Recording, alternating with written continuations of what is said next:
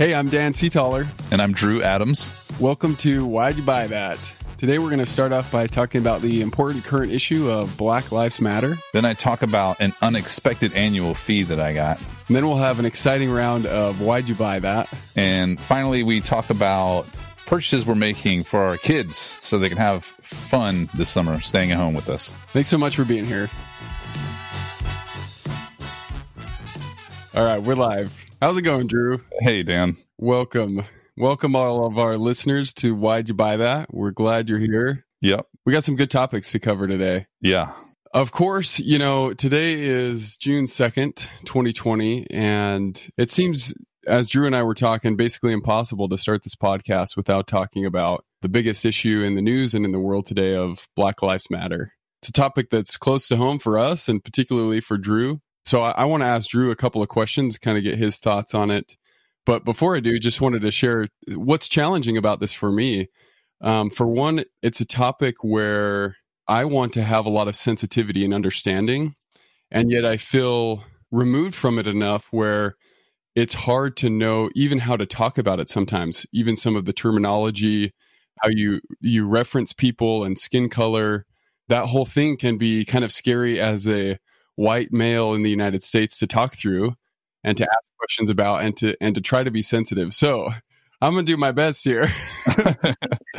You feel free to correct me as we go. But my good friend Drew is married to Tracy, who's just a wonderful woman, and she's Black. So they have mixed kids. So, very close to the issue here. So just to kick things off, Drew, what have been some of your thoughts and feelings over the past few days and weeks as we've seen some videos of police brutality and riots and lots of conversation going around this topic? Yeah, just to be clear, I'm also a white male, but I am married to Tracy, who is a African-American woman, and we have 5 children.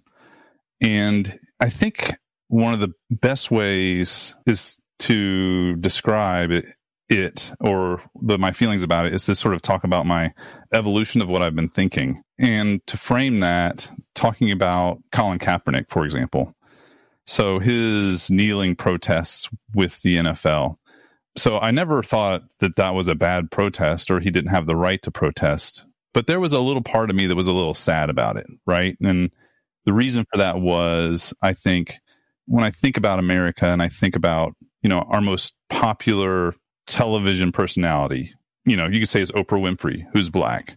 Our most popular athletes, LeBron James, for example, who's Black. Or even, 4 years ago, the most powerful person in the world and the free world was Black, also biracial. So my thinking was, I wish that people didn't have to protest, or Black people didn't need to protest the flag, because I wanted them to be the flag. I wanted them to own America as much as anybody, right? And to not be one iota less. It's kind of like kneeling in front of your own house. It's like, this is your house. Enjoy it, right? Do what you can, right? It's all you. It's all us. We're doing it together. So it's just a little bit of sadness just regarding that and wanting people to own it and not feel like they're victims of it. But, after seeing the juxtaposed kneeling of George Floyd along with Colin Kaepernick together side by side, it was just kind of a turn it just took a turn. I was like, how could you not get it? Like, how could you not be all in, completely understanding? And then from that moment, you just sort of, you look about all of the other things that you see, such as LeBron James wearing the I Can't Breathe t-shirt, for example, and playing the sports, or the other protests regarding discrimination or police brutality. And for me, I just realized, kind of, even though literally my family is Black, like my kids and all of my in-laws, it took that kind of realization to say, it's happening and it has to change. It just has to change. Yeah. It's a wide, multifaceted issue that affects everybody differently, right? Like, there's the contrast. Like, I was thinking about the same thing. We didn't talk about that before, but I was thinking about how some of the most famous wealthy people in the United States are Black. And yet at the same time, there's a disproportionate number of Black people who are below the poverty line or in prison, right? And so there's this really big spread that it's just unusual, right? It's kind of hard to wrap your mind around that. But then breaking down what the issues are, there's police brutality, which is one specific thing. There's white privilege, right? Which is kind of, in my mind, sort of twofold between the privilege that we have as white people, partly because of our ancestors and their privilege, right? And how that's kind of passed down over generations. But I think kind of in tandem with that is disconnected mindset with white privilege. It's kind of like, it's easy to say, yeah, Black Lives Matter, but it doesn't affect me, so I don't really have any skin in the game. And I feel like right now that's changing for people. I think it's a lot harder to say Black Lives Matter without some meaning behind it with everything you see in the news. Yeah. And did you see the video of the Central Park woman with the dog who was being filmed by someone who was doing bird watching in Central Park? Did you see this video? I haven't seen that. I'll try to describe it. Hopefully I do it justice. But so a man was bird watching in the park, and there was a dog that was running loose. And the man doing the bird watching was black, and the woman who with the dog who was running loose was white. And then so he asked her to please put the dog on a leash. And then she gets very upset and angry, and then decides to pick up the phone and call the police. And I believe the word she said is, there's an African American man who's threatening my life, right? Whoa. Yeah, like, or at the very least, she said, he's threatening me, right? And after you sort of see these videos, I mean, of what happens to Black men when they are confronted with police, that is almost like swinging a bat at that man's head, right? You feel like you can understand, like, that is more than just a police call. It was clearly a threat. And now she suffered some consequences now, but because that video came out and she lost her job and she's been publicly shamed and she's apologized. But that being said, how hard it is just to be Black in daily life, doing regular stuff could potentially get you in trouble, or God forbid you actually, step out of line or whatever. Yeah. Like, I'm sure I have done at points in my life, and if that does happen, like the consequences are much more severe. So one of the other things that is like, well, some people may say, why are all these racist events happening right now? Well, my view of that is they've been happening all the time. Yeah. The only thing that's different is everyone is carrying a cell phone now, and everybody has the video now, and everybody has the audio now. So now this gives us a chance to see it. And for me, it's a little bit of a source of like self-reflection in that, why didn't I just believe people when they told me, right? Why did I have to, it's almost like, why did I have to be seen for it to be understood? And then the next question is, well, what do you do now? Like, I think an acknowledgement of the prejudices that we bring to the table that underlie, our everyday interactions may be a start, right? Mm-hmm. What do you feel? What do you feel like? No, absolutely. I think that I've had those same questions I've asked myself. What is my responsibility with this information, with this perspective? How does that change me? And I think there's a lot of things that need to change in our culture, but it starts with an acknowledgement of the problem. And I feel like that's actually kind of where we're at right now as a country, and as a lot of individuals. We're just like, oh, wow, this is really an issue. And I can see it, and I understand it, and I feel it, and my heart goes out for these people that are being mistreated, and I want to help. I mean, there's two things. Like, I don't think we know exactly what all the right answers are, but I also think there's not one answer for this, right? There's like so many hundreds of things that need to change in small and in big ways to shape our culture to be more inclusive and to eliminate the prejudice and racism that's existed for so long. Another thing that this incident has made me take a look at is Ferguson.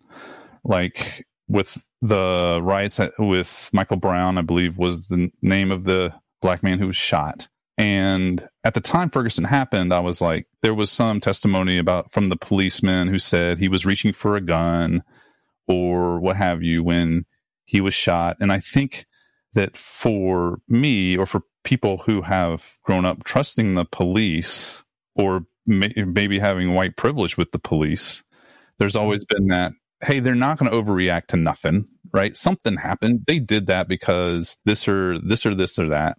But now that I look at what happened to George Floyd and Ahmaud Arbery, I'm like, not a damn thing happened. Yeah. I mean, or at least not a damn thing that warranted that kind of response. No. And that makes me go through and look at all of these different incidents that I was sort of semi paying attention to, but not really, like still throwing some down on it. I don't know for what reason. And going through and looking at those and saying, it's like, oh my God, this is almost seeing it for the first time. So there's another example of, a young black teenager who picked up a toy gun in Walmart.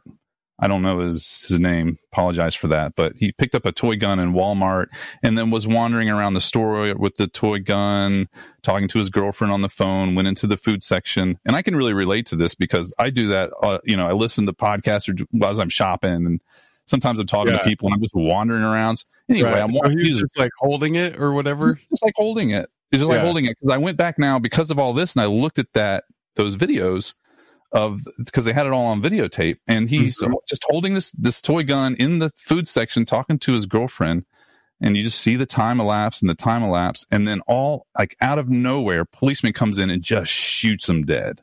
Just comes in and just boom, flat out in a second. Guy's flattened, and it's like, what just happened? And the other thing is, a lot of the people that I've been seeing speak out about this, a lot of the African-American people that I know now because either through my wife or I've met through my kids' school or were employed by me at one time or know through my kids' activities who are speaking up about this. Just they're basically asking white people, we're in the majority, in America for the time being, do something, right? Like this is what we're talking about. This is us. These are us, the people that you have been hanging out with, the people who you love. This is how we are victimized, saying it is time to stand up. And I agree. So that's the other thing. I just, talking about the riots and the protests, when I think about the protests, I think about like all the people that I know who I love. And also, I'm not sure if they've been in the streets protesting or not. I don't know, but I know what I see online where they're saying they need to be heard. And to say these people are like law abiding citizens is insulting because they're more than that. I mean, they're more law abiding than the, I don't want to say more abiding than the white people, but I just want to say they're doctors and healthcare professionals and people in the military and videographers and all the people that I hang out with, basically saying this needs to stop.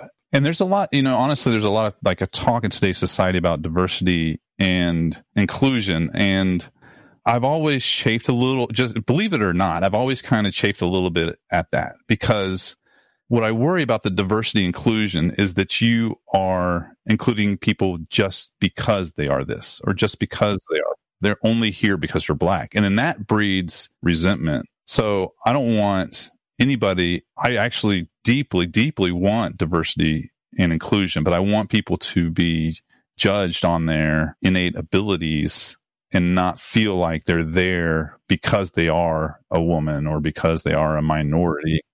But I think that all of those assumptions about you are there because you are great and you happen to be a woman or you happen to be black is part and parcel of the inclusion movement. The inclusion movement is more about making sure that our minds are free from the internal prejudices that we come to the table with and therefore are able to more clearly see the value and the potential that everybody is bringing to the table. So we're not making assumptions when we're choosing who's going to lead this group, who's going to get that raise, right? Who's going to represent this company. All of that is not in as part of the decision process anymore. I'll tell you one time when I was prejudiced, it wasn't a racial thing, but it was a chauvinistic thing. I was the coach of a middle school basketball team, my son's team. So it was all boys on the team. And one of the best players on the team, I needed an assistant coach. And so I asked his dad if he wanted to coach with me. And he was like, I don't really like coaching. I don't really do coaching, but my wife really likes to coach. You know, she was a basketball player. And I didn't say no, but I guess maybe he just read the expression on my face. It was like, that's weird, you know? I don't know, you know, like this. Like, and in retrospect, when I think back on that weakness that I had, it was like, of course she should have been the assistant coach. She would have been fantastic. And I can't believe that I had that blind spot. So I guess that's just, I don't know, a way of saying that I have blind spots, and I'm sure that maybe other people do too, you know? Yeah, no, absolutely. And I think it's, props for you for recognizing that in retrospect. Mm-hmm. One of the things that comes to mind as you talk through that situation and diversity and inclusion is it feels like we have to get diversity before inclusion becomes more natural, right? Like if you grow up and you're only around white people all the time, and then a black person comes in, inclusion is not going to be as natural, right? There has to be more experiences with women and black people and just people of different cultures and backgrounds before I think we can change our underlying biases to be more open and more kind of organically unbiased and welcoming to everyone. And I think to get to that point, sometimes you do have to, you got to carve out a spot for, a black person or a woman and say like, we maybe have a better white male candidate, but we've got to find women who can fill in here and start to fill these roles, because if they never have the opportunity, they just don't get the growth, right? They aren't able to develop the skills that men are and that their dads did and that they handed down to them. Or I would take it even one step further, which is the perspective of the skills that are required also come from our white male perspective. So, like, for example, I was at a venture conference or something like that, and there was someone was talking about could not find a woman who would sit on a board or something like that, right? As much as they tried, they had all these qualified guys. But it came to mind to me that, like, half of the people that buy stuff in America are women, right? Mm-hmm. Like, how is it possible that we have corporations that don't have a female perspective and we're making products and things like this? It's like you're missing this whole set of perspectives, values, emphases. I don't know what the word is. Where, what we may value is more like, something that traditionally has been considered business acumen, right? I don't know. Yeah, that is a great point. I have one more. Can we do one really deep topic here? How do you feel about reparations? This would be basically a large amount of money paid to Black people or African American people as, reparations for past ills done by America. My neighbor, when we lived in North Carolina, talked a lot about these issues with me. So we lived in the same neighborhood. He's Black, and he talked about how he couldn't go on a walk with his young son, who's like, when I say a walk, like push him around in a stroller in the evening or like after dark, because he wasn't comfortable. Like the police would come through our neighborhood regularly and he just didn't feel safe. But let's pause here for a second and think about that. Like, have you ever, not comfortable walking out in your neighborhood? No, that's the thing. It's like, I could go 4 a.m, anytime. I'm just walking around my neighborhood, no problem. Like doing whatever, right? And never would think twice about that. Which gets back to what we were talking about earlier about how hard it is to believe what they're saying. Like, there's a difference between kind of mentally agreeing and like, okay, yeah, that's hard, and like, oh wow, that's like a real issue. Like feeling those feelings of fear or concern or uncertainty about how a situation is going to play out with the police, that's serious. That's almost like being at home, but not feeling safe, like in your own home. You're in your own neighborhood and you don't feel safe. Like that is messed up and needs to change. But of course, at the time, I was trying to understand. That's why I would bring up these conversations to ask him his perspective, because he had strong feelings about it. And he kind of walked me through like some situations. I can't even remember the specifics. It may have been after World War I or World War II, where there was, handouts given to veterans for service performed. And basically the white veterans got land and the black veterans got something much less. Right. And then you talk about basically how that land provides this opportunity to make and accumulate wealth and then pass that on to generations.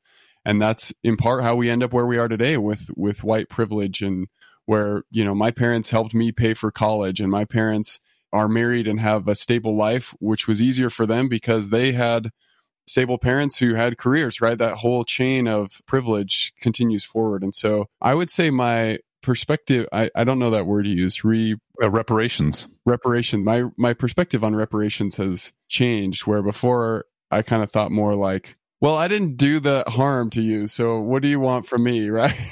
I just showed up here. I just came. So what? I don't know. But now I feel like if we're serious at people about inclusion and diversity, then we have to find real ways to level the playing field. So I guess that's my general perspective. I'm open to things that can help provide privilege and opportunity where there hasn't been in the past, and that may be financially or through other programs. Yeah. It is hard. One other thing I'll say on that is that I think it's a bigger issue than money will solve. That may be a part of it, right? But even if I could give like a portion of my paycheck to like helping underprivileged Black Americans or something like that, and that was it, that it just wouldn't do the trick, right? There's got to be a lot more to it in terms of who are you willing to hire? Who are you spending extra time with as a coach or as a teacher?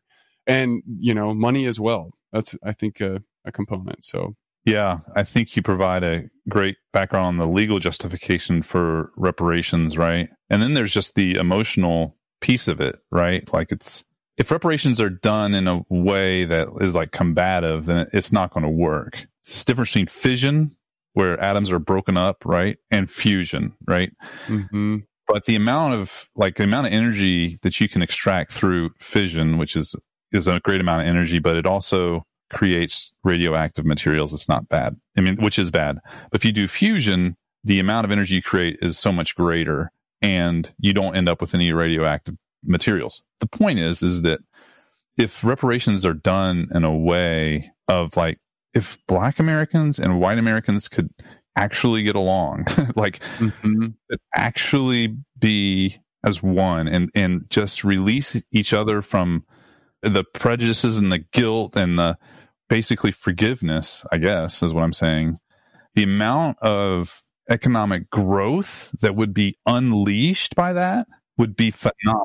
It would be bigger than anything that has ever happened. Like, stop fighting one another and start working towards something together. And that's kind of my view on what, if reparations can bring that about, then I'm for it. You know what I mean? Yeah. Almost like you're saying, if the heart of the country is behind it to make a real difference, that's a lot different than saying like, fine, we'll give you this big sum of cash, but stop complaining. Yeah, right? Exactly. It's like totally different approach. Exactly. And the amount of economic, like people see it as a cost. Oh, this is going to cost me something, and it's going to you, and it's a zero-sum game. What I like to look at it is, this is going to unleash something. It's like getting rid of technical debt when you're talking about code. It's like, now I'm so much freer to do all the things that we can do, to be what we can be, Well, thanks so much for sharing your thoughts, Drew, and for opening up on some of these personal things. I know it's on everybody's mind today. And so even though it feels a little weird as two white guys talking about Black Lives Matter on a podcast, I think this is what's got to happen, right? That's what we're hearing, is white people need to kind of wake up to this situation, and hopefully we're making steps forward. Yeah. Hey, can we switch to some lighter topics? Yeah, let's talk a little bit about budgeting and money, huh? Yeah, time to talk about budgeting. I love budgeting. That is a much lighter topic. I feel like, yeah, for sure. We can talk about money all day. Money's not a touchy subject at all. No, compared to this, it's like, yeah, it's fine. It'll all work. Yeah. So can I tell you a little story? So I was open my weekly tracker, and I get this $95 annual fee. I'm like, annual membership fee or something like that. What is this? This will not stand, right? What is this charging me for? No, but I was like, it must be Amazon or something. I'm like, but what am I subscribed to that charges me $95 a month? I mean, a year. What? I know I didn't agree to this. I'm sure of it. Like, I'm going to figure this out. Right. So I'm like, I go in and I'm like, oh, where do I find this? So I go into my credit card. I'm like, all it says is annual membership fee. And I'm like, where do I dispute this charge? Who even charged this to me? Right? Mm-hmm. Who charged this to me? Yeah. Does it have any identifying things? Like, what's going on? And then it dawns on me, like, the very card that I'm using to look at this transaction is the card that charged me the charge. And I have a Chase Sapphire card, and it's their annual membership fee. And interestingly, you cannot dispute it. Like, it's like, they will not allow you to dispute. It's not even an option to dispute it. It's like, this is our charge. You're getting this. Yeah. So is this a new card? It was a relatively new card. Yes. Okay. Yeah, it's a new card. And I got it. I got 50,000 points for joining the Sapphire Blue card, which roughly speaking is like, I don't know, I want to say 450 worth of flights. Like, if you can translate points into lots of different things, but one of the things is flights. So this it'd be like getting akin to a $450 ticket for joining, and then you have to pay this annual fee of $95. And so, after 4 years, you lose the advantage of the point, but you look at the whole like package of points and you say, is my spending over time is this giving me the most generous benefits? And the analysis I did at the time was, this is pretty good for what I use points for, which is flying. Yeah. We're used to. Do you continue to accrue? Used to. Nobody's flying now. Yeah. So do you continue to accrue points as you spend money and get a little bit more each year, or however they divvy that out? Yep. The points keep adding up, and then I can purchase flights with those points. It is funny to get points and then have someone, which is like nice. Oh, like points. I could use that for like $450 worth of something. And then someone takes $95 out of your account and you're like, hold up. Like, this is real money here, not these flimsy points we're talking about. Yeah. So did you ever have to I know there's a whole like world of people who analyze points, who's given the best cards and all that sort of stuff. Do you dive into that when you're choosing your credit card? Well, I tried to get into that once as like a hobby sort of thing. This was maybe 2 years ago or something. And I was like, because I have used credit cards for different things, for reward points. We have a Costco credit card that gives us cash back, and that's like can add up to a lot of money. I've also used cards to basically pay down debt by signing up for a credit card that's got like 18 months interest free and putting debt onto the card while I'm paying it down to avoid paying any interest at all. So I've definitely like looked through cards, but when I was like ready to start getting into it more, I signed up for this card. I feel like it may have been a Chase card. It was like a black card that actually had a metal lining on the inside, so you couldn't bend it. It was like a solid card. You couldn't shred it either. I found out. Cannot shred this thing. So I did the research, kind of figured it all out, and it was like, if you spend $3,000 on this card in the first 3 months or something, then you get tons of miles. And I thought that would be really good because we want to fly back to Utah more to visit family. Or I actually think it might have even been trying to get to Hawaii. It was like enough points to get to Hawaii and back for 2 people. Mm-hmm. So I was thinking like my wife and I could go for our 10-year anniversary this a couple years ago. So I ordered the cards, but kind of had an issue with the spending. Actually, we weren't going to be able to spend $3,000 on those cards, except if we used them to pay for our plane tickets during Thanksgiving to actually go to Utah. And we got the cards late, so we weren't able to use it for those expenses. So I didn't think we were going to hit that $3,000 spending mark. And then on my first bill, there was a charge I wish I should have looked up the exact amount before the podcast, but it was significant. It was more than $100. I want to say it was like $400. And I think I knew that before, but you know, the value was so high of like the points I was getting, it was like worth this like initial setup or something. Anyway, I called them up and canceled the card, and fortunately was able to like not pay that, and everything just like went away. But she told me to mail the cards back because they would not go through the shredder. Remember that part. So after that, I was like, I'm going to just kind of stick to the cards I have. What was the fee again for? What did they say it was for? It was a sign-up activation membership fee And thing. you didn't know that was happening? Like, it wasn't clear when you signed up for the card? I'm trying to remember the details exactly. I think it was higher than I thought, or maybe there was like a charge for my account and my wife's account or something. It was insanely high. And so now you don't get in monitor points now? Like, you don't worry about that kind of thing? No, I still do that. Well, Costco, I usually just use our Costco card now because it's just cash, and they give you cash. They like send you a thing. Yeah, at the end of the year. And it's like a lot. It's pretty good return. It's probably not the highest return if we were going to use miles or something and like fly. But even for me, that's always like, booking a flight is hard enough when you're paying full price in terms of getting the airline and the layovers and the time it leaves and everything like that. And adding another layer of complexity to like what points match for what flights and what airlines is like, it's too much for me. No, I totally feel you on that. What I have found with the card that I used, the past couple of cards that I've used, is that they're actually using Expedia or Orbitz in the background. So almost every flight that I can get through Expedia, I can get through the travel rewards program. Just as an FYI. Oh, interesting. So I don't really have to worry about, is it the right airline or the right, it's just like, I look on Expedia to see if it's available. If it is, then I usually log into my card and book the flight via their travel rewards portal. Using almost the exact same interface. But it's got like Chase at the top or what have you. Yeah, that's cool. I could see that like being worked out more than I would imagine. It's one of those things where it's like, it didn't work before, so I'm not going to try it again. Yeah. Even though it's like probably much more stable. No, I get you. Booking flights and stuff like that is so stressful. You should do meditation before you get on all the different factors. Oh my God.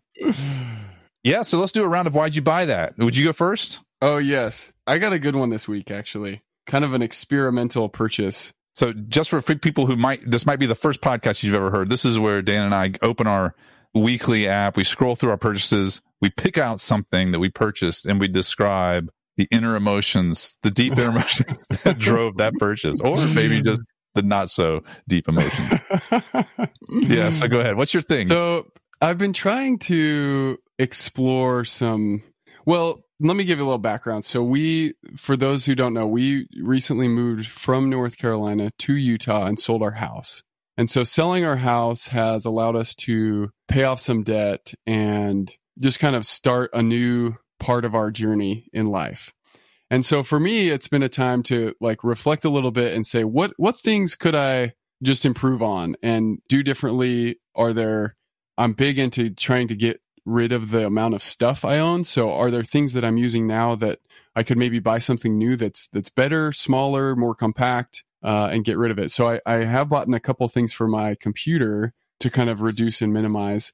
Kind of somewhat related purchase was Nair, the hair removal product. And it's one of those things where I feel like I had only heard about this product one time when I was like 13, and this girl I liked at the time told me that her dad used Nair once, and she was like giggling about it because she thought it was like ridiculous, right? And I was like, what is that? And she's like, it's like this spray-on stuff that you spray on your legs and then you like wipe off the hair. And to me, it's like, well, that sounds pretty cool, actually. Like, I don't know. It's like maybe something you wouldn't want to tell people you bought, but you secretly love. So once in a while, I shave my legs. I'm not all the time, but like, I don't like all the hair on my legs. I would say they're medium hairy. They're not like crazy bear hair legs, but I just like having smooth legs sometimes, and I just don't like all the hair. So, but like shaving hair off your legs when you have regular like adult male hair is not easy. It takes a long time, right? Because every like inch of razor is a full thing of hair, and then you got to dispose of it, and it's bad. So I was like, well, maybe if I could just spray the stuff on my legs, wipe it off, bam, right? Like that seems cool. I could deal with I don't know, whatever. I could deal with people giggling at me for doing that. But it was the worst experience ever. I will tell you what. It was so bad. Just imagine you have dry frosting. So this is what this thing was. There was like a spray on or like a paste. And the paste had better reviews. So I was like, well, the spray on seems easier, but I'll try it. It was so bad. It's like this frosting. I'm putting it on my legs. It looks seriously like a cinnamon roll, just kind of lathering it all over. Took forever, and it's dry and it's sticky, and you have to leave it on for 10 minutes. So I did a spot first, because they tell you like just do a spot, make sure you don't have any bad reactions to your skin or whatever, because it's literally dissolving your hair. So I was like, okay, so I tried the spot. I left it on for 8 minutes because the box said 5 to 8 minutes, and I like wiped it off and no hair came off at all. Nothing happened. I was like, what is this? How? So I'm looking online. I see some customer review that's like, I put it on for 8 minutes and nothing happened. What's the deal? And I was like, yes, that's what I'm dealing with. And somebody said, well, you might have to leave it on for longer. Like try 10 minutes. So I tried another spot for 10 minutes and it sort of worked. Like most of the hair came off and there was still some that didn't. So I was like, okay, I'll try it out all in. So I put it all over my legs, waited 10 minutes. And then probably spent 30 minutes trying to like take this paste stuff off of my legs, because it's not like you just hop in the shower and it rinses off. It's like matted to your legs, and rubbing it off is part of what removes the hair. It's not just like it just is like gone and it just wipes off. It was such a disaster. So anyway, finally like got in the shower after I got it all wiped off, shaved the parts that it didn't get because it didn't really work great in all the spots, which was just weird. And that was it. That was it cost me, I think $16. I could double check in Weekly, but that was my experience with Nair. It wasn't actually Nair, just for the record. It was another product that was supposed to be softer on your skin. That was like a little bit more natural, because a lot of people said, well, not a lot, but some portion of the people said when they used Nair, they ended up in bad shape with like skin irritation and stuff. So I didn't have any of that, but it was stinky too. Disintegrating hair. It has a smell. It's bad. It was just an overall bad experience. I have so many questions. First of all, does Anna know this is happening? I actually asked her. So I'm also in this phase where I'm like, I'm just going to buy stuff without telling my wife. And then it just shows up and I'm like, I'm my own man, right? Right. Yeah. When you're younger, it's like, or early in a marriage, you don't have a lot of money. It's like kind of everything you got to talk through. But I did ask her about this one just in case she had more exposure. Because seriously, the only personal experience I have is this girl from when I was in high school. So I did ask her and she was like, try it out. I don't know. So did she make fun of you for wanting to have smooth legs, or was she like, this is great, I love it, this is going to be awesome? I think she was okay with it. Like I said, I've shaved my legs before, so it's not like I've never had smooth legs. Okay. But yeah, so she was okay with it. And when did you first know that you wanted smooth legs? Like you've had enough of this hair thing? Like that's a good question. I shaved my legs a couple of times in high school. So I would say basically when I started having hairy legs, I wanted to shave them. You're like, this is the worst. Yeah. Hairy legs. Like what? It's weird. Like if your skin's dry and you try to put lotion on, your hair's like doing swirlies with the lotion, and it just creeps me out. It's too weird. I just want to have smooth legs. You put lotion on them and you like uses less lotion and it's easier and feels better. I have to wonder if there are some women listening that were like, oh my God, like what I would give to not have to shave my legs. Like, yeah, you need to embrace this societal norm of where you don't have to have, like, yes, you don't have to shave your legs yet you want to. What? Are you crazy? Have you lost your minds? Yeah, that is interesting. I bet there are some women who would like that to go away. Tell me about you. What did you buy? During the COVID time, the Starbucks habit sort of went downhill. I was dealing with the coffee made here at the house. And how does that compare? Sorry, in terms of quality, it was chalky. Like the coffee that we have here is like chalky. It just feels sometimes like I'm drinking a little bit of like dirt or something. It's not actual, but it's just like it's not clear, you know? Yeah. And okay. so I told my wife, like, this is kind of chalky, and she looked at me like, "How dare you?" So I'm gonna have to find myself. So I was like, listen, I'm going to go. Morning coffee. It's kind of chalky. I don't like it. It was like I had no choice for many weeks, so I didn't really allow myself to acknowledge the chalkiness. Maybe it was just like I had no other choice, but this is what I had to drink, so might as well be happy with it. But then, I was like, I'm going to go back to Starbucks. I'm going to go through the drive-through. Meanwhile, Dan's already eating at restaurants. It's like, what's the problem? Welcome back, Drew. I'm all paranoid with my mask. I got gloves on. So good. Like hand sanitizer.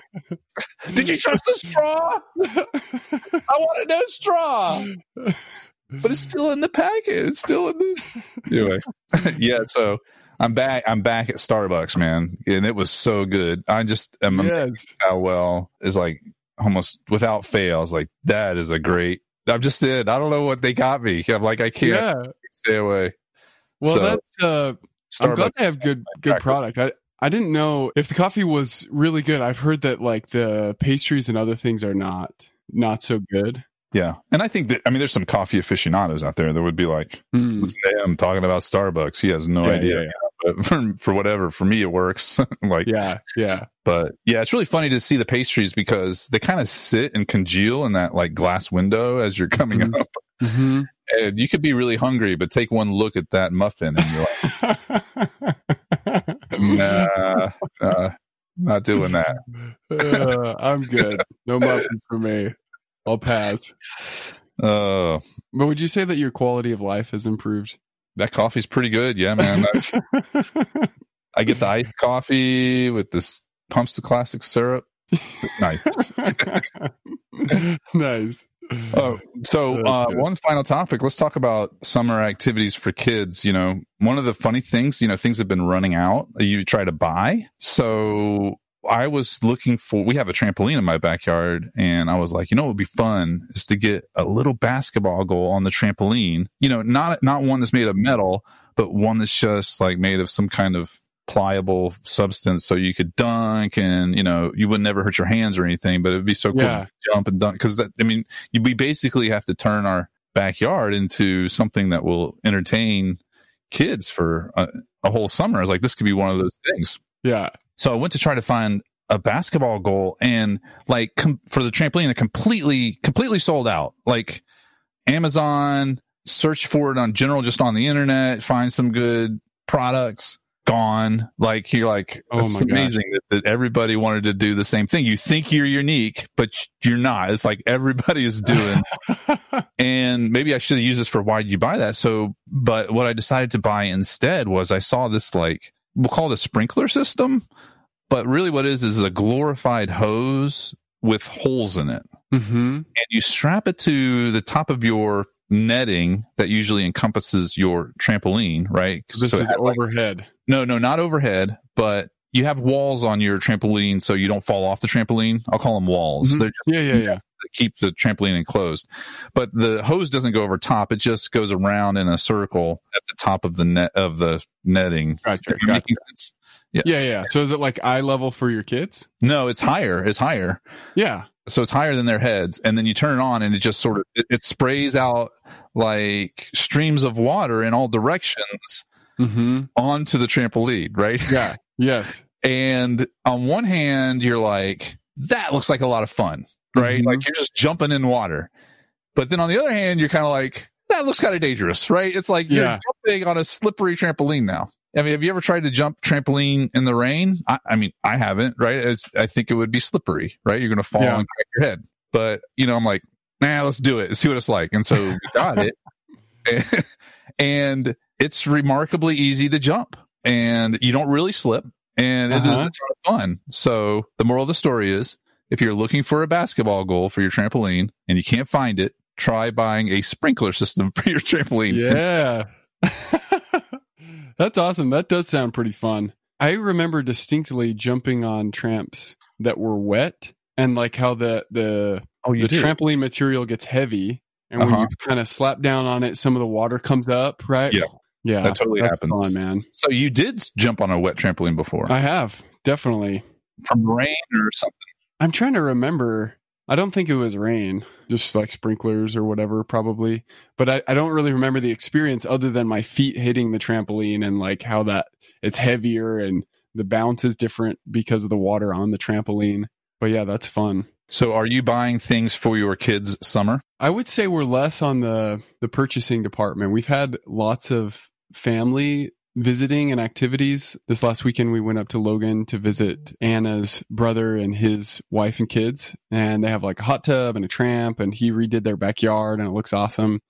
And so we just like have hung out with them. And Anna has another sister that brought her 2 kids up, and they're staying for a week up here. So we've avoided buying too much, just had lots of family time. That's nice. Well, what do you say we wrap it up? Sounds good. All right. Thanks. Signing off for, before we do, let's give Weekly a little plug. So Dan and I are the co-founders of Weekly, which is an app. You can go to weeklybudgeting.com to find the link to the app in the App Store. Yeah, so Weekly is a budgeting app. It'll keep you on budget and simplifies what you have to spend into weekly increments.